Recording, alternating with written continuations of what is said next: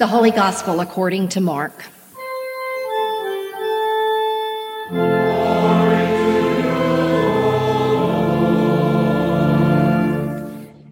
Jesus began to teach them that the Son of Man must undergo great suffering and be rejected by the elders, the chief priests, and the scribes, and be killed, and after 3 days rise again.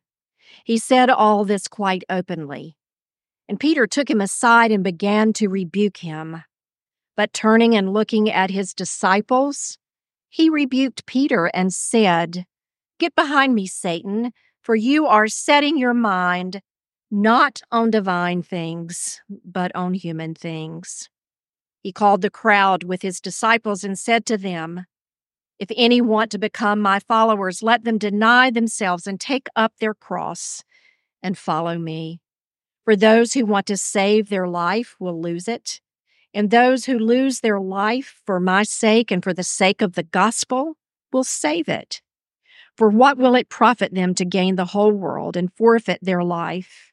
Indeed, what can they give in return for their life? Those who are ashamed of me and my words in this adulterous and sinful generation, of them the Son of Man will also be ashamed when he comes in glory of his Father with the holy angels." This is the gospel of the Lord.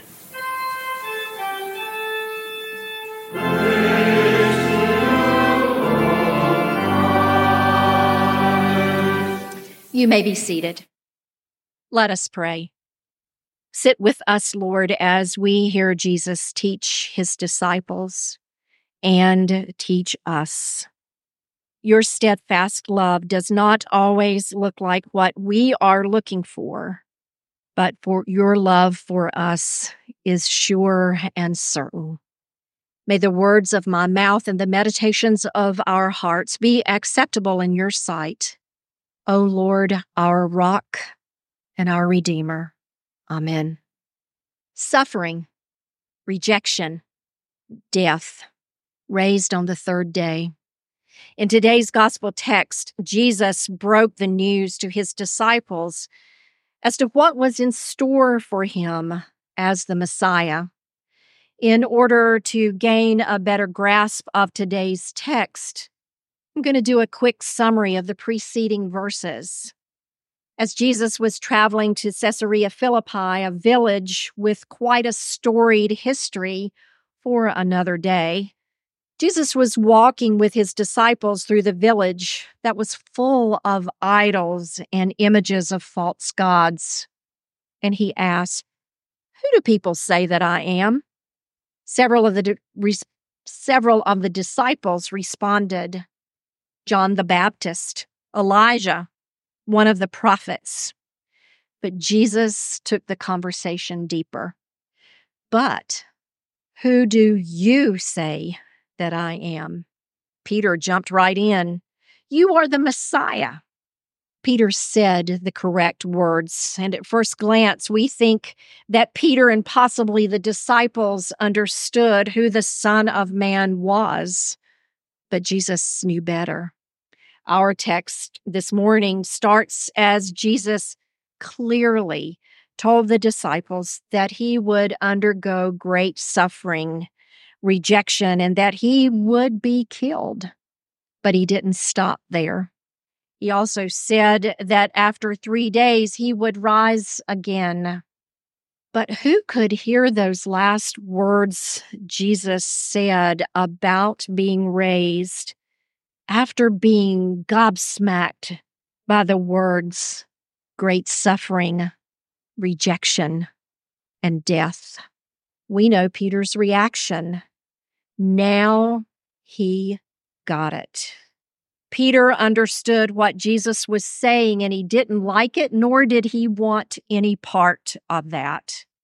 Peter was looking for a Messiah that would conquer the Roman Empire with power and authority, not with sacrifice, suffering, and death. Isaiah's prophecy of a suffering servant was not what Peter was expecting. Peter rebuked Jesus, Yet the writer in Mark's gospel does not let us in on what Peter said, but in turn, Jesus rebuked Peter and offered the disciples a very important teaching moment. For you are setting your mind not on divine things, but on human things. Jesus went on to tell the disciples and everyone within earshot what that meant if they planned on following him. Deny self, take up your cross. If you want to save your life, you must lose it. Losing your life for Jesus' sake and the sake of the gospel will save it.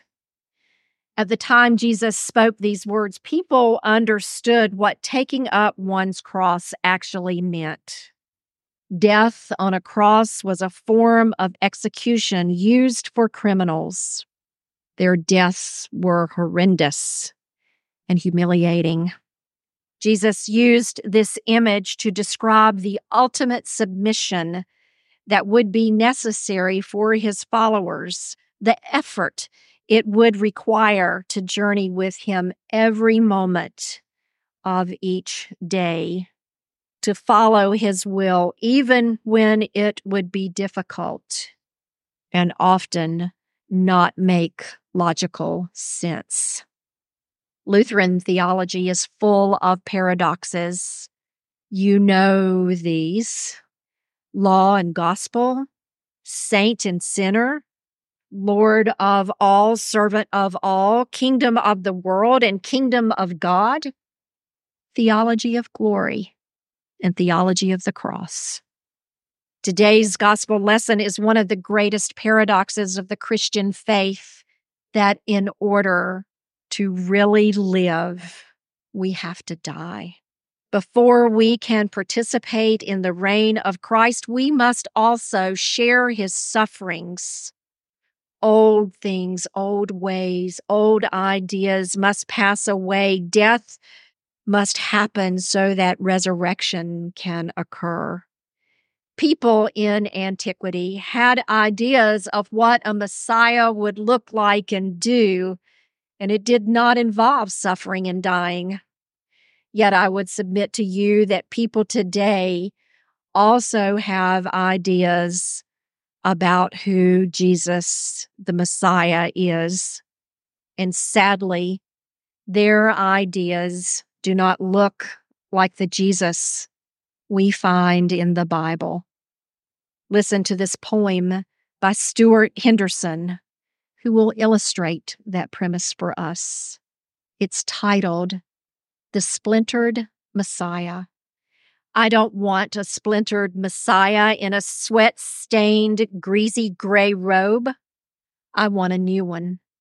I couldn't take this one to parties. People would say, "Who is your friend?" I'd give an embarrassed giggle and change the subject. If I took him home, I'd have to bandage his hands, and the neighbors would think he was a hooligan. I don't want his cross in the hall. It doesn't go with the wallpaper. Don't want him standing there like a sad ballet dancer with holes in his tights. I want a different Messiah, streamlined and inoffensive. I want one from a catalog who's quiet as a monastery. I want a package tour Messiah, not one who takes me to Golgotha. I want a king of kings with blow waves in his hair. I don't want the true Christ. I want a false one. Like Peter, we too may not have our minds set on divine ways, but on human ways. Peter wanted a Messiah with strength and power, and so do we. We often pray for quick and easy fixes. We pray for cure instead of healing. We want to see the light of Christ at every dark moment in our life rather than being comfortable in the darkness until the light breaks through. We want Jesus to fit our image and our agenda instead of us submitting to who he really is and what he calls us to do. For in God's eyes, strength looks quite different. The cost of being a follower of Jesus will be sacrificing our misguided ideas and assumptions in order to accept Jesus and his mission, and that is to love and to give life. The struggle is real. Discerning what is of God and what is of our own ego.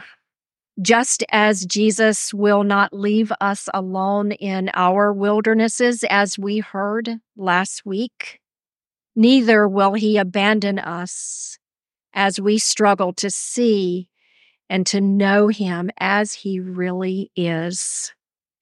What are we to do but to turn our hearts and our minds toward the cross and give God the time and space to work in our lives, like tomorrow afternoon at 12:15, like Wednesday evening at 6:30. The cross is the instrument of a shameful death that gives life. The way of the cross is true messiahship and to true discipleship. Christ is the one who laid down his life, suffered, and died just like he said he would, so that we might live.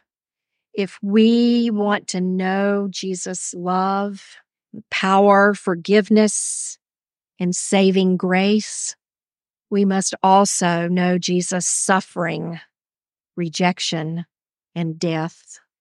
When we accept Jesus for who he is, then we can become who we are called to be.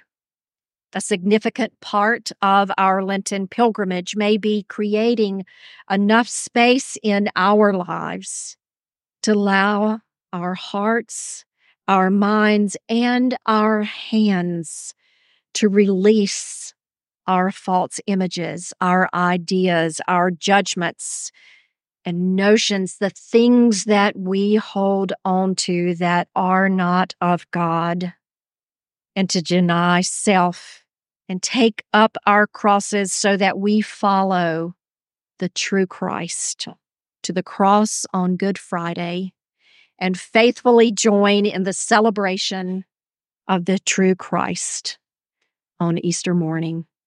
Thanks be to God. Amen.